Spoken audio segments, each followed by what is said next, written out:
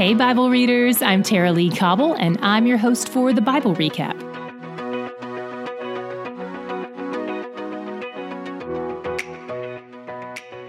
Welcome to our March R&C episode. We're aiming to do an episode like this at the end of each month, offering some reflections and some corrections. Let's start with the reflections and look back at all we've covered so far. We just finished the book of Joshua, our 7th book. So let's get the 30,000-foot view on where we are in the chronological timeline of the Bible's overall meta-narrative. The Bible is one unified story. Way back in Genesis, God set out to build a relationship with one particular family, but things went terribly wrong when they fractured the relationship through sin. But their sin didn't surprise God.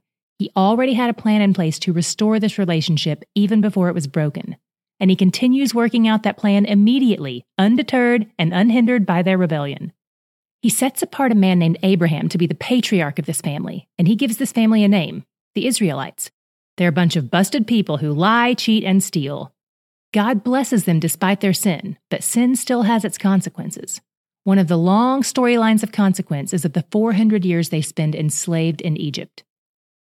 God sent a man named Moses to demonstrate his power over the Egyptian ruler who's enslaving them, and eventually he reluctantly agrees to let the Israelite slaves go. They flee to the desert, led by God and his servant Moses. Little by little, God gives these people the basic rules of how to have a stable society.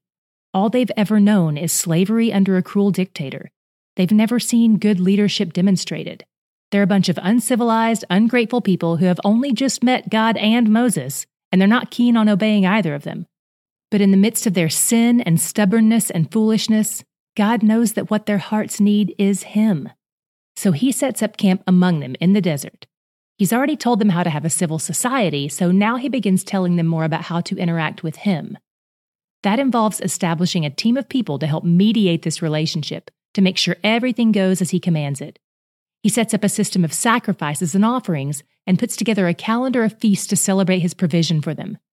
More than anything, he wants them to remember who he is to them, the God who rescued them out of slavery.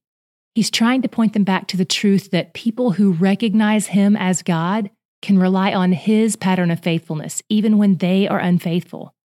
But they keep forgetting. And every time they forget, they either get fearful and disobey, or they get prideful and disobey. Their disobedience lands them a 40-year sentence in the desert wilderness. And on top of that, they will not get to move into the land God keeps talking to them about. But the good news is that their kids get to go in. After all the first generation dies off, God raises up a new leader, Joshua, to lead them into that promised land. Joshua learns to listen to God and do what he says, and as a result, they begin to take the land God promised from their enemies, the Canaanites, who currently live there. This generation of Israelites is living in the fulfillment, at least partially, of the things God promised to Abraham, the first Israelite, way back in Genesis 12. They are numerous. They are a nation in relationship with God, and they're living in the land he promised to give them, even if they're still among their enemies at this point. Now that they're in the promised land, Joshua appoints plots of lands for all the tribes and remind them that they're supposed to eradicate their enemies who live there.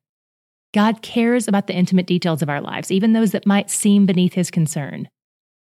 Just as Joshua is about to die, he makes one final push for them to be thorough with this. And he reminds them that they should never worship the Canaanite gods. They should only worship Yahweh. The people agree to this and promise to follow Yahweh alone. Tomorrow we enter the book of Judges. It's a bloody book, but it brings us an important reminder of what happens when people don't follow Yahweh and follow their hearts instead. Okay, that's all for the reflections part of this episode, and we don't have any corrections to add for this month. However, I do want to add something that I found interesting and thought you might appreciate.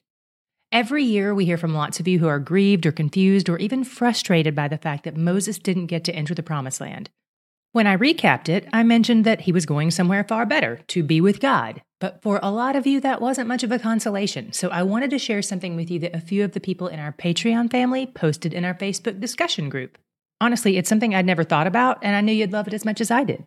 At least 3 people in our Patreon discussion group pointed out that while Moses didn't get to enter the Promised Land with a bunch of entitled, bitter Israelites, he actually did get to go there, and his experience was far superior to what any of them experienced when they crossed over. So, if you stick with us for the rest of the reading plan, you'll get to see it. We eventually hit a part in Matthew 17 where Jesus is standing on a mountain with Peter, James, and John in a scene known as the Transfiguration of Jesus, and all of a sudden, Moses and Elijah are transported there as well. What a moment! And according to Luke 9:31, the conversation they were having on top of that mountain was about Jesus' upcoming death and resurrection. The whole experience is so great that Peter offers to set up tents so they can all just keep hanging out there. If I were Moses, I might have been thinking, thanks a lot, buddy, but I've already spent my fair share of nights in a tent. All that aside, if you struggled with the fact that Moses didn't get to enter the Promised Land, I just want to set all of your hearts at ease and let you know that he did, and in an even better way than if he'd gone in with the 12 tribes. He was there with the transfigured Jesus, talking about the moment when Jesus would conquer sin and death. It's hard to beat that, my friends. Okay, that's all for this month's RNC episode. From day one until now, I hope you're seeing more and more that he's where the joy is.